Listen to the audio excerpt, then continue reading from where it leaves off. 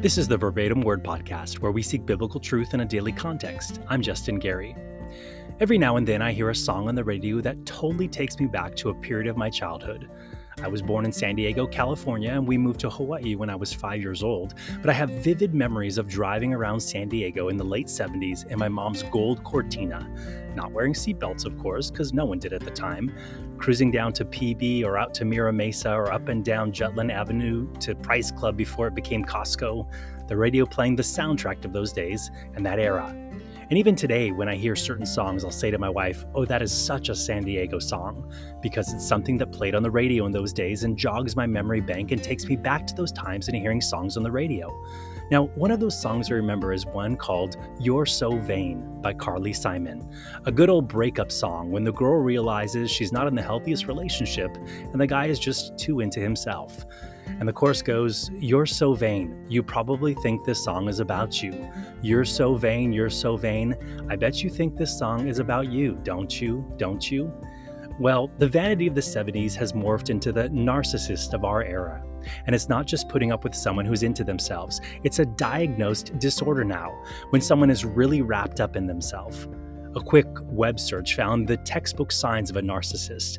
Apparently, you can use the acronym Special Me to remember the 9 signs of narcissistic personality disorder. Special Me, S, sense of self-importance. P, preoccupation with power, beauty, and success. E, entitled. C, can only be around people who are important or special. I, interpersonally exploitive for their own game. A, arrogant. L, lack empathy. M, must be admired. E, envious of others or believe that others are envious of them. Special Me. That's the guy that Carly Simon must have been dating back when she wrote that song, and maybe someone a lot closer to home. A friend was telling me recently about a conflict that they had with someone, a sticky situation full of blame shifting and protecting ego, throwing my friend under the bus instead of admitting their own mistake. And as my friend was relaying the situation to me, they said, "But it's a pretty typical because that person really is a textbook narcissist," which made me think after, wow, but we all do those things in some degree or another. Blame others, worry about what people think, resist admitting wrong. So did that make me a narcissist too? Does that make you a narcissist too? Do we all have some degree of narcissism in us?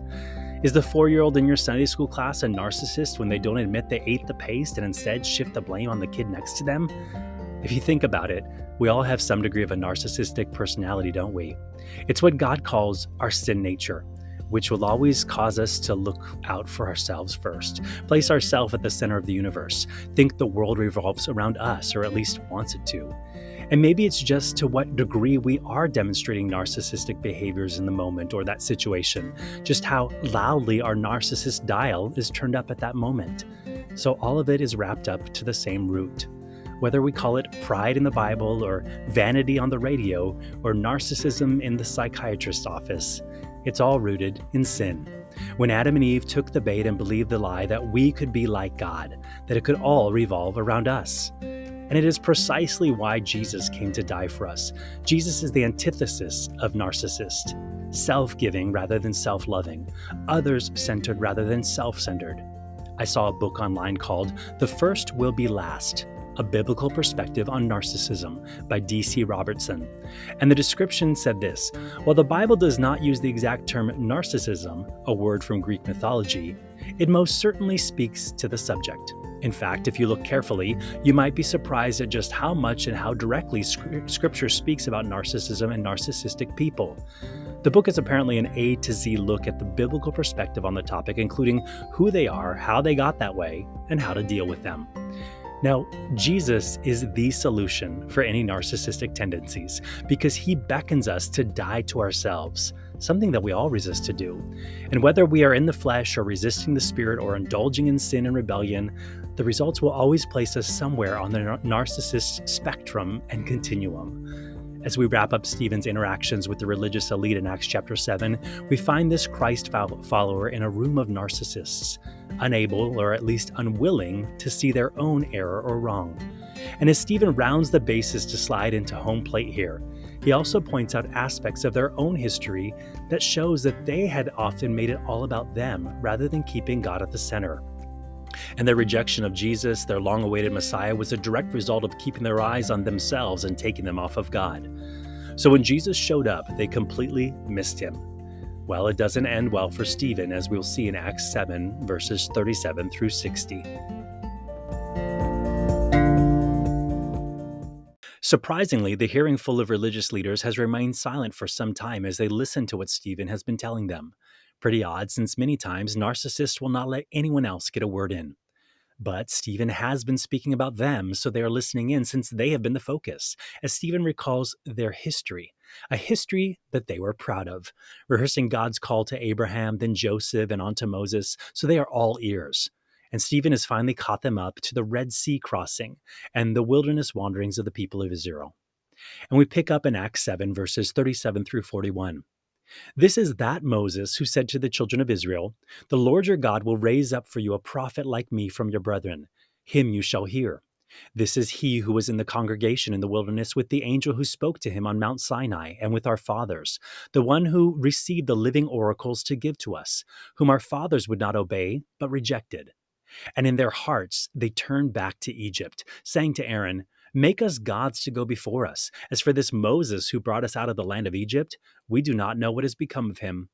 And they made a calf in those days, offered sacrifices to the idol, and rejoiced in the works of their own hands."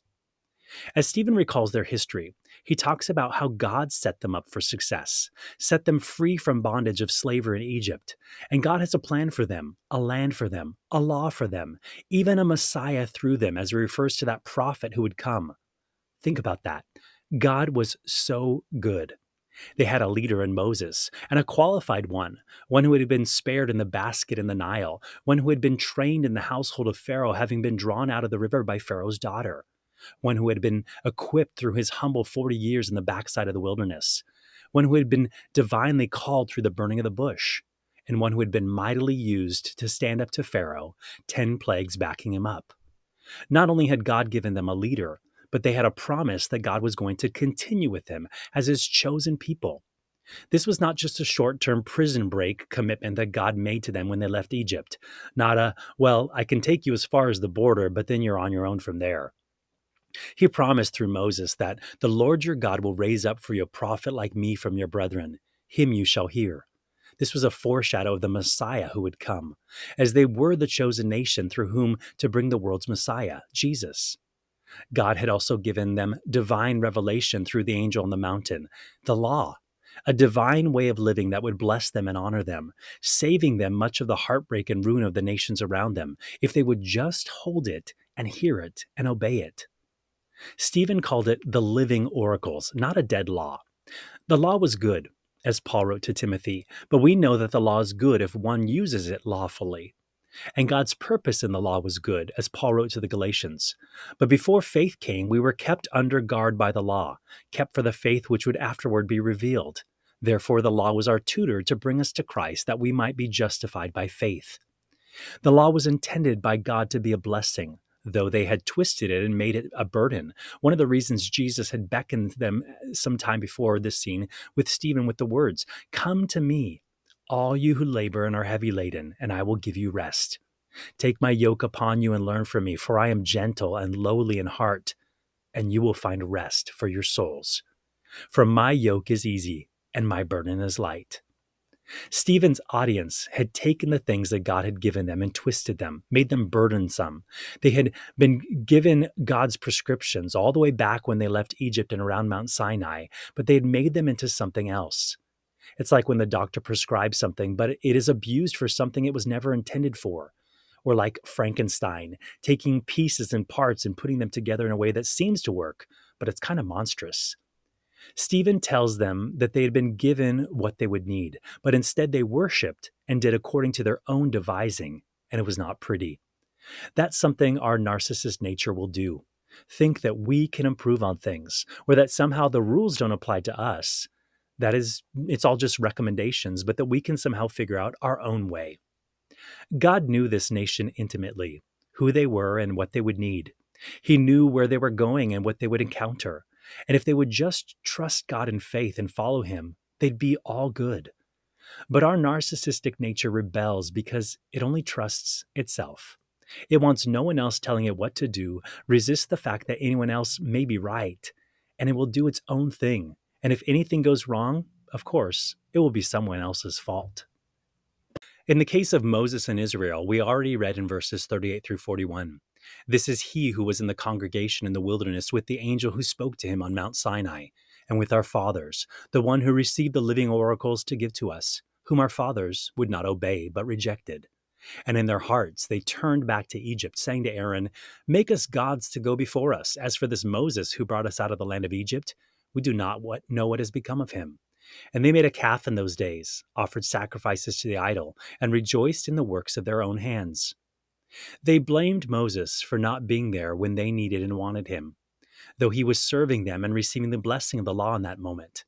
They blamed him since he was not there. They had no choice but to do what they did, right? So they took all those blessings that God had given them, the precious things that their neighbors had given them when they left Egypt, the silver and the gold, and they made a god out of it, the golden calf. And they offered sacrifices to it and rejoiced in the work of their own hands. They did not have faith in those things that God had given. Instead, they wanted something tangible, and it was far inferior. No doubt that they'd been influenced by what they'd seen in Egypt, a land of thousands of false gods and the idols that represented them.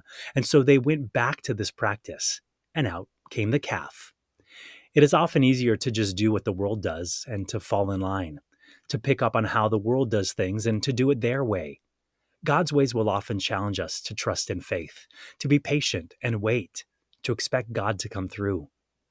And the shortcuts of the world can be so appealing and tempting, but we need to do what God wants us to and how he wants us to do it. These people had an inner need to worship, but they went about it the wrong way. And like these people, we won't always get it right. But when we are called out for it and we realize that we are in the wrong, how we respond is really important. Remember when Moses came down from the mountain and he saw the calf and the dancing and the debauchery, he confronted his brother Aaron, who had been the ringleader of this folly. And Aaron did the typical narcissistic things. First of all, he gaslit Moses. Well, it's because you are not back yet. He blame shifted to the people. Well, they asked for it. I was just serving them. And he twisted the story to his favor. Well, we just threw the gold into the fire and this calf, well, it just popped out. Not sure how that happened. Sure, Aaron, no molding and shaping took place, right? Stephen says something key there in verse 41, that they rejoiced in the works of their own hands. They were really proud of what they had done. This was their creation, their own attempt to do something in the situation.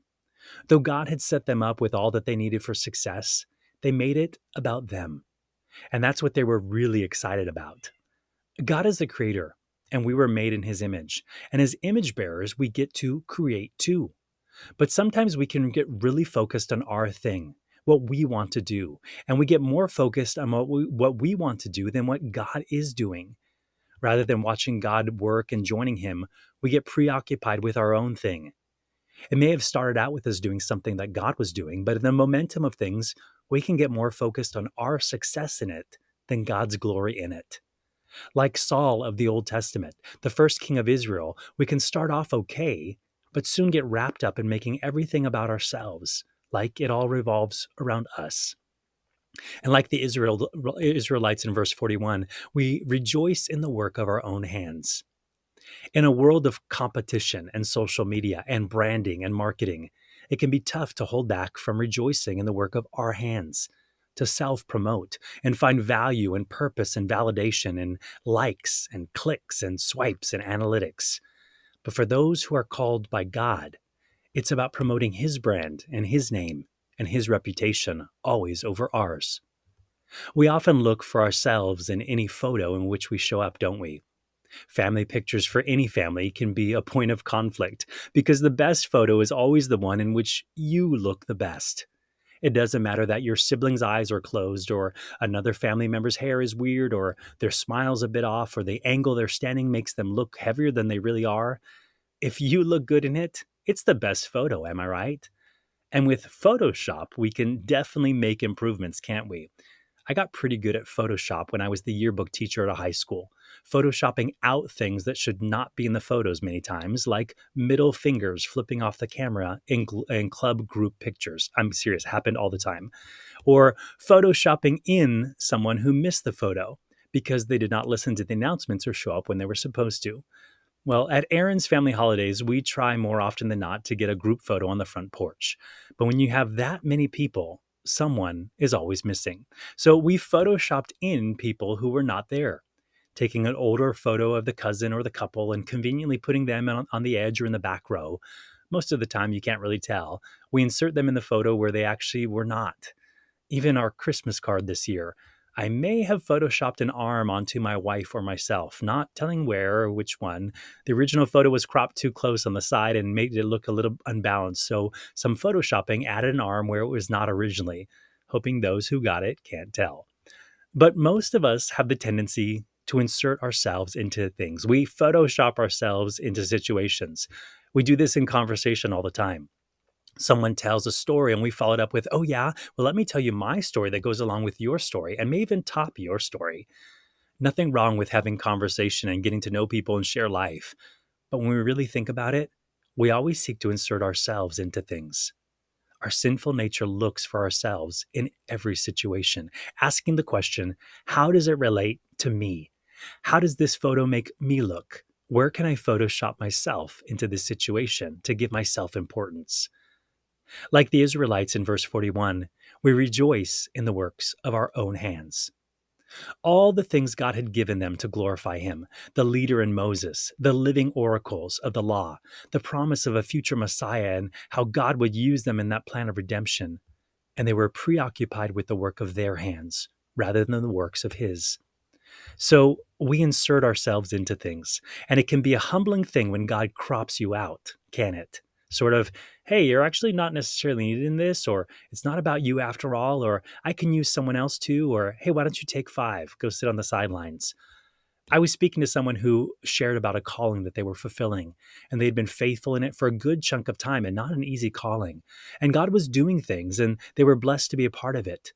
But the Lord spoke to them through Scripture.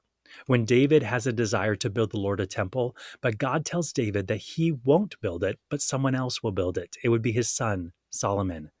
And this person I was speaking with said it was a nudge from the Lord, that they were to move on and walk away, which they did in obedience. And what God did next when they did step away and take their hand was so interesting. The work continued with some interesting twists and turns, and it sounded like God blessed that step as he continued his work.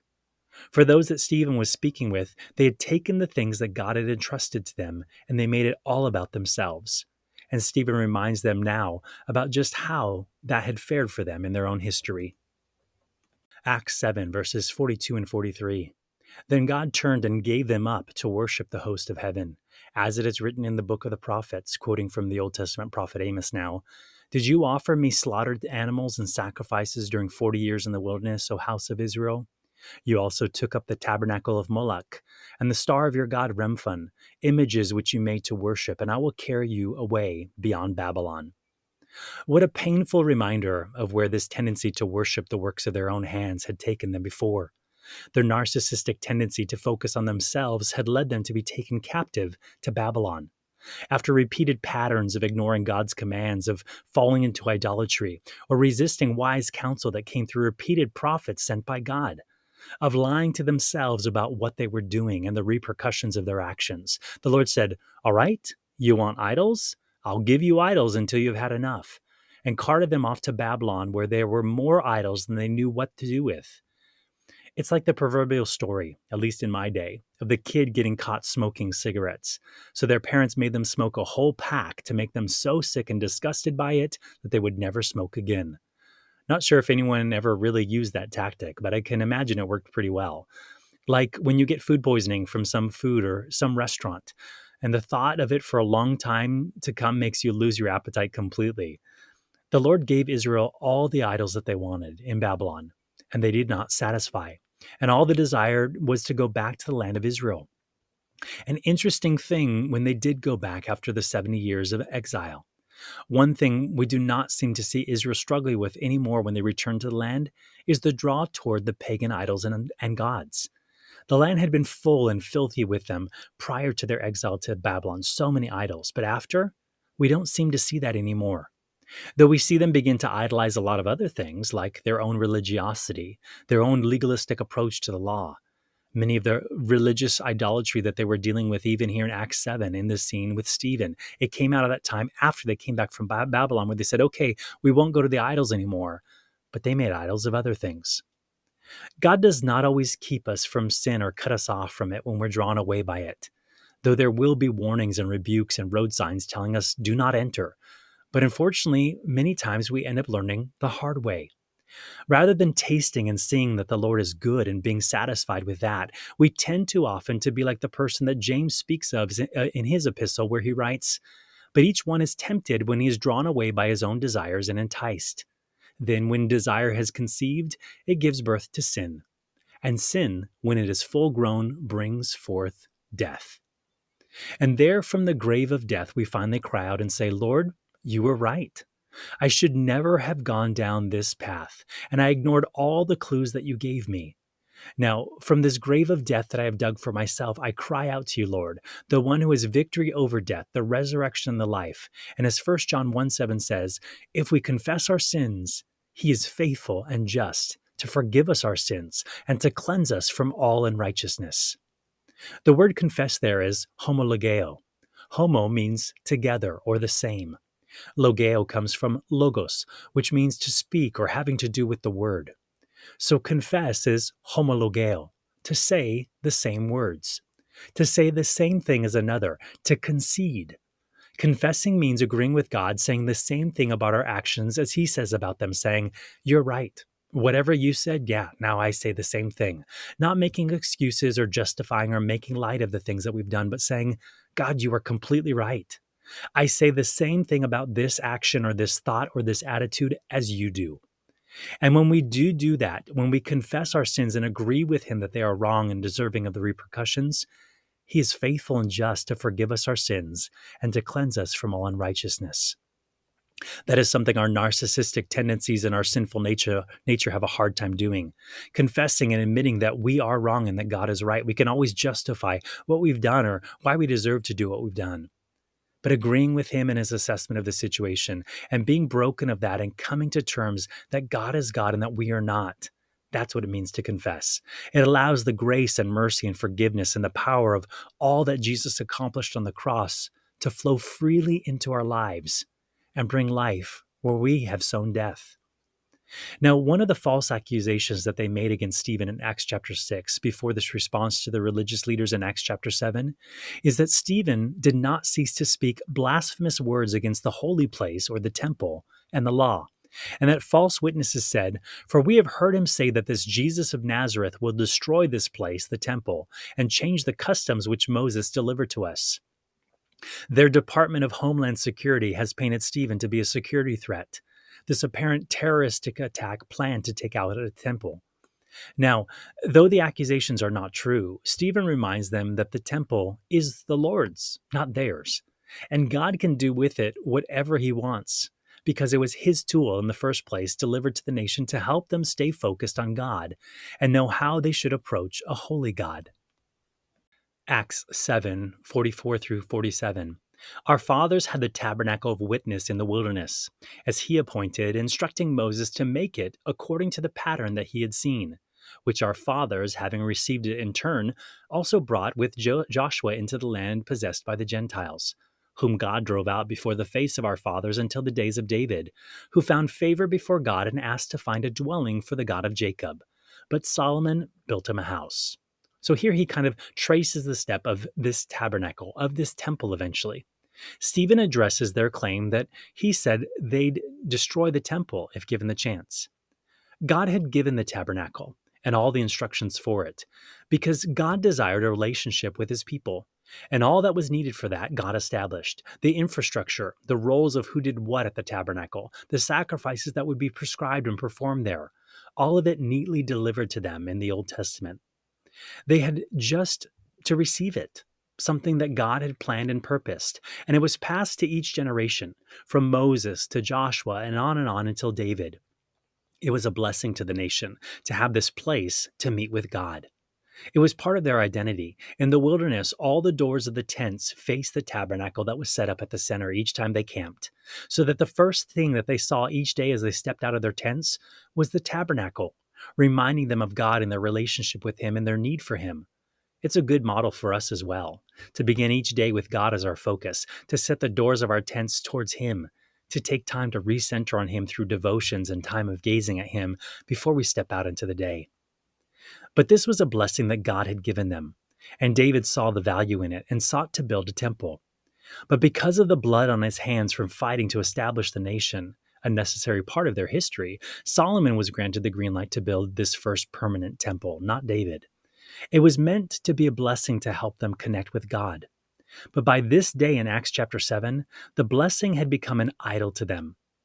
If we are not careful, we can take the blessings of God and elevate them even above God Himself, focusing more on the blessing than on God Himself. Even the good things that God has given us can become more important than Him in our lives if we're not careful. I was listening to a pastor recently online talking about this, how easily our focus and attention can shift from Jesus if we're not careful. And our priorities can get skewed. The things God gave us to glorify Him can become the things that take up our focus and cloud us from seeing Him. As an example, this pastor, he mentioned for some, the family takes up all the focus. And this pastor even mentioned the ministry called Focus on the Family.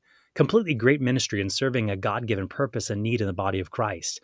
But how people can get caught up in shifting their focus and then only focusing on their family at the detriment of focusing on Jesus. The family that God gave them becoming the focus instead, when God's intent was for the family to cause them to have to focus more on Jesus, to steward that family the way that God intended. Now, the pastor was not slighting the ministry of Focus on the Family, a blessed ministry that has helped many and continues to do so, but he was pointing out that we can shift our focus, and that's on us, not a blessed ministry. It can be a fine line sometimes of being a steward and faithful of the people and the roles and the ministries and blessings that God has given us, and losing focus and turning a blessing into an idol. And Stephen's audience had done just that. The temple that God had given them had become more important than meeting with God Himself, the very purpose for which it was intended. So though it was a beautiful and ornate temple, Stephen points out that they have turned it into something that God never intended. Acts 7, verses 48 through 50. However, the Most High does not dwell in temples made with hands, as the prophet says. And Stephen now quotes from Isaiah. Heaven is my throne, and earth is my footstool. What house will you build for me, says the Lord? Or what is the place of my rest? Has my hand not made all these things? God did not need a temple, though He had blessed them with a temple. But if the temple was getting in the way of them seeking Him and seeing Him, then maybe the temple was not something that they needed anymore. It's interesting. They were clinging to this temple so badly. They had actually pushed God out and made it all about them, set themselves up as the authority to call the shots there. Early in Jesus' ministry, in John chapter 2, Jesus visited the temple, and He was grieved over what they had implemented there. All the inflated prices for sacrifices, the money-changing tables to make a profit, and He, quote, cleansed the temple. And then we see this about it in John chapter 2. So the Jews answered and said to Him, "What sign do you show us, since you do these things?" Jesus answered and said to them, "Destroy this temple, and in 3 days I will raise it up."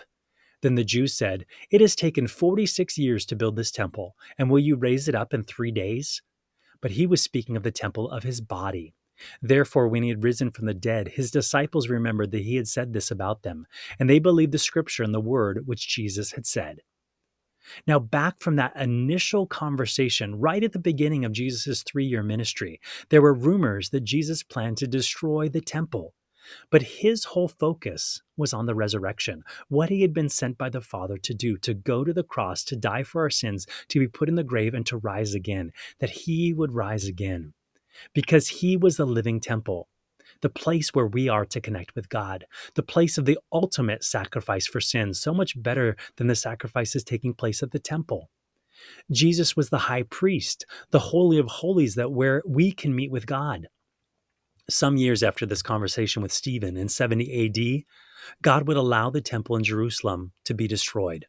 When the Romans came in and ransacked the place, they had elevated the temple into something it was not meant to be. And they were blind to their need for Jesus, who had fulfilled all that the temple had been intended to offer them. And so the Lord let it fall and be taken out of the way, because he had provided something greater that they actually needed, Jesus. So Stephen, in reminding them of the fact that God does not dwell in temples made with human hands, it's kind of a prophetic word in a way that the very temple they were trying to defend and using to justify their resistance to Jesus and their followers, the Lord would release that temple to be swept away in light of his bigger plan. And we, if we're not careful, can do the similar things, not necessarily taking a temple and making it all about us, but the ministry God has given us, or the pulpit that God has given us, or the Bible study group to lead, or the Sunday school class, or the people to disciple, or even the family that God has given us to glorify him. We can take it and think, this is mine, and get possessive over it and be controlling over it and think that we have to make all the decisions or we're solely responsible, when really, in the end, it's just a stewardship that was given to us by God. The Lord saying to us, hey, can you hold this for a second? I'll be right back. But would they listen? Would these Jewish leaders listen here in Acts chapter 7? Likely not. A narcissist thinks that they know what is best for them and everyone else, and are usually not open to hearing otherwise. Stephen rebukes them in verses 51 through 53. You stiff-necked and uncircumcised in heart and ears. You always resist the Holy Spirit. As your fathers did, so do you. Which of the prophets did your fathers not persecute? And they killed those who foretold the coming of the Just One, of whom you now have become the betrayers and murderers, who have received the law by the direction of angels and have not kept it. They had a pattern of not listening to anyone or anything other than themselves. They had resisted the Holy Spirit and all the work that he had done through the generations, his job to convict us of sin and righteousness and judgment, but ignoring those pleas or shutting out his voice, instead doing what felt right to them.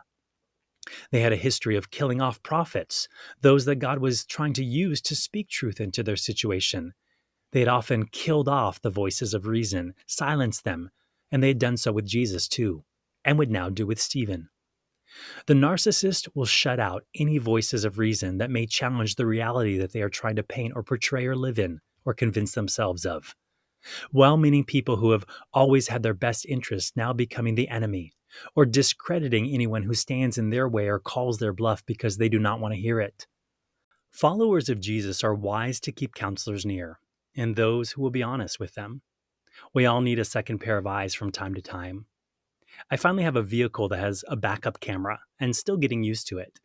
But a 2016 Insurance Institute for Highway Safety study reported that rear-view cameras reduced crashes involving backing up by 17%, whether those be parking lot issues or backing into pedestrians. In fact, reductions were larger for drivers 70 and older, a 36% decrease. Those rear-view cameras pretty helpful as you get older and you can't always turn your head and vision might worsen. The second pair of eyes helpful in seeing those blind spots that you can't otherwise see. We are wise to invite counselors in to look at things and offer another perspective. Israel had ceased to do this, cut off the voices of reason, the prophets that God had sent, who foretold the coming of the Just One, Jesus. But by ignoring those voices, they had become betrayers and murderers, Stephen says. And this is where the scene ends tragically, as this group of narcissists once again seeks to silence another voice that God had sent in this faithful servant, Stephen. Read Acts 7, verses 54 through 60. When they heard these things, they were cut to the heart, and they gnashed at him with their teeth. But he, being full of the Holy Spirit, gazed into heaven and saw the glory of God, and Jesus standing at the right hand of God, and said, Look, I see the heavens opened and the Son of Man standing at the right hand of God. Then they cried out with a loud voice, stopped their ears, and ran at him with one accord. And they cast him out of the city and stoned him. And the witnesses laid down their clothes at the feet of a young man named Saul. And they stoned Stephen as he was calling on God and saying, Lord Jesus, receive my spirit. Then he knelt down and cried out with a loud voice, Lord, do not charge them with this sin. And when he had said this, he fell asleep. What Stephen said he could see was the final straw. Jesus, at the right hand of God, equating Jesus with God as he stood there at the place of authority, ready to receive Stephen into God's presence. Jesus had been met with the rejection of this group of religious elite, but what Stephen saw implied that God approved of Jesus, which meant that they had been wrong. Stephen saw what they could not see. They no longer saw God. They were only looking at the realm that they had created. In Greek mythology, the one origin story of Narcissus says that he was a hunter who was known for his beauty, noticed by all. But he resisted all advances from others and fell in love with himself and his own image, staring into his reflection in the water, in love with what he saw, entranced by it and not realizing its similarity and that it was actually himself. As Narcissus was focused solely on his own reflection and didn't look up to see what else was truly there, the religious leaders that Stephen is addressing do not see what Stephen sees: God on his throne and the Messiah, Jesus. And their actions follow through as they rush out to put him to death, stoning their prescription for blasphemy, their accusation against Stephen, but stoning a right that they no longer had at the time under Roman law, the Romans having taken from them their right to enforce capital punishment. But they do not seem to care, doing what they feel is right in the situation. Saul, who will become Paul, playing his role as well. Sad to watch the leaders of the nation, those who should be pointing to God and the vessels of his work, instead blinded in their own reality and missing the opportunity that they had to glean from this humble servant, Stephen, and to turn to Jesus and become right with God. There was too much to lose, apparently, and the blood is on their hands as the first of many Christian martyrs is welcomed home by Jesus himself.